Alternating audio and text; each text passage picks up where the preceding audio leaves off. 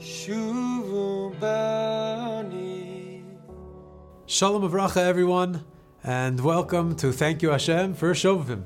Shovavim is an acronym, Roshei Tevos, for Shemos, Va'era, Bo, B'Shalach, Yisro, Mishpatim, referring to the Parshios that we read over the next 6 weeks that trace our development from being a group of individuals mired in the depths of the Memtet Shari Tumah, the 49 levels of impurity and slavery in Mitzrayim, to becoming a nation, receiving our Torah, our purpose, our why, and becoming free. Bez Hashem will spend a few minutes each week trying to live with the times and share some short Shovavim nugs in order to attempt to chapparain and make the most of this holy time so that, Bez Hashem, we can experience a little bit of personal and national redemption and journey from Galus to Geula. The Gemara in Chagiga Tesvav tells us the heartbreaking Maisa of Acher, Elisha ben Avuya, the teacher of the great Tana Rebbe Meir. Tragically, painfully, as a driven leaf, Elisha ben Avuya lost his bearings. Va'avar alav masha avar, and whatever happened there happened, and he drifted far, far from observance. As a result of his rebellion and his fall from grace, he was known from then on as Acher, the other one. Rebbe Meir pleaded with him. He davened over his Rebbe to return, but his mentor was too broken. He was too mired in sadness and despair that he claimed that it was just too late for him to return. Now, Elisha ben Avuya heard a bas kol, a voice from on high, the words of Yirmiyahu Navi calling out from Shamayim, Shuvu banim Shovavim, return my wayward children. But Elisha ben Avuya heard after that, Chutz me'acher, return wayward children, except for you. And he understood that the gates were closed, that it was just too late for him to do tshuva.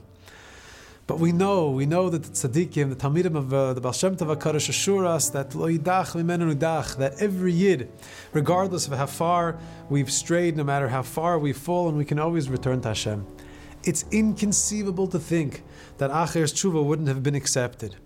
Each day, the Gemara tells us, a bas kol comes out from Har Sinai calling every single one of us, Shuvu banim Shovavim, return my wayward children.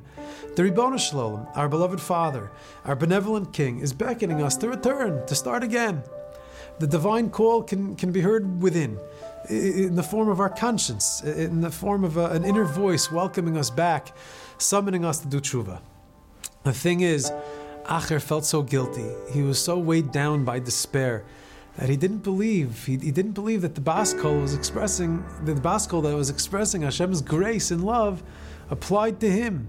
He thought to himself, me, after all I've done on Yom Kippur, by the Kodesh HaKadoshim, there's no chance. It's too late for me. It's not for me.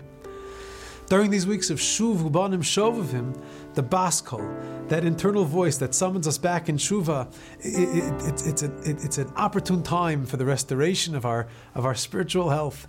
These are days of tikkun, specifically days of tikkun habris, of strengthening our emunah and our belief in how much HaKadosh Baruch Hu is committed to us as partners. Shovavim welcomes us into a life of Kedusha, a life of holiness, of exclusivity, toward cultivating yichud, intimacy, closeness with Hashem. Being a yid means being part of Klal Yisrael. That means that we're connected, we're mekusher, we're bound to Hashem, inextricably bound up, we're engaged in a relationship, in a partnership with God. These are weeks, the weeks of Shovavim, when we become a nation, where we enter into the national covenant, a bris with the Ribono Shel Olam. Shovavim is a time for us to reflect on the power of what it means to be part of Nishmas Yisrael and the promise of the ultimate and eternal divine embrace and connectivity.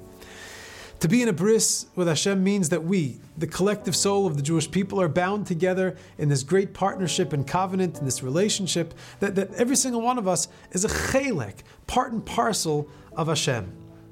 Now, the opposite of this consciousness, the inverse of seeing ourselves as connected and bound up in this beautiful collective, is called Pagam Habris.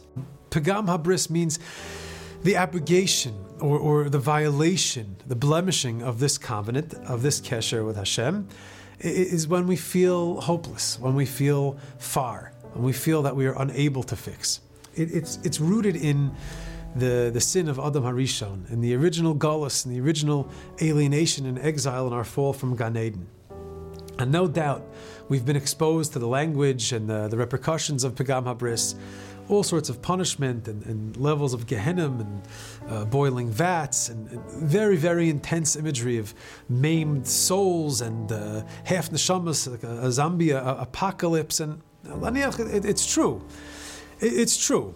There's a supernal policy of you break it, you bought it. And we're all going to have to own up for what we've seen, what we've said, or what we've done, the mistakes that we've made. We're certainly going to have to pay the bill and spend some time in the deep fryer of the next world, v'chulei. But after that temporary process is done, what's more true, what's eternal, is the schar.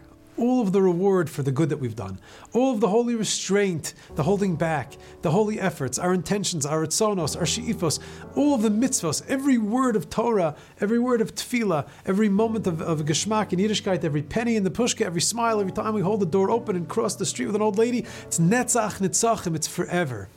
Pagam habris is the feeling of distance, of separation from God, that we're alone, that we're helpless. We think to ourselves, me, after all I've done, after what I did here, after my internet history, after this nefila, after this.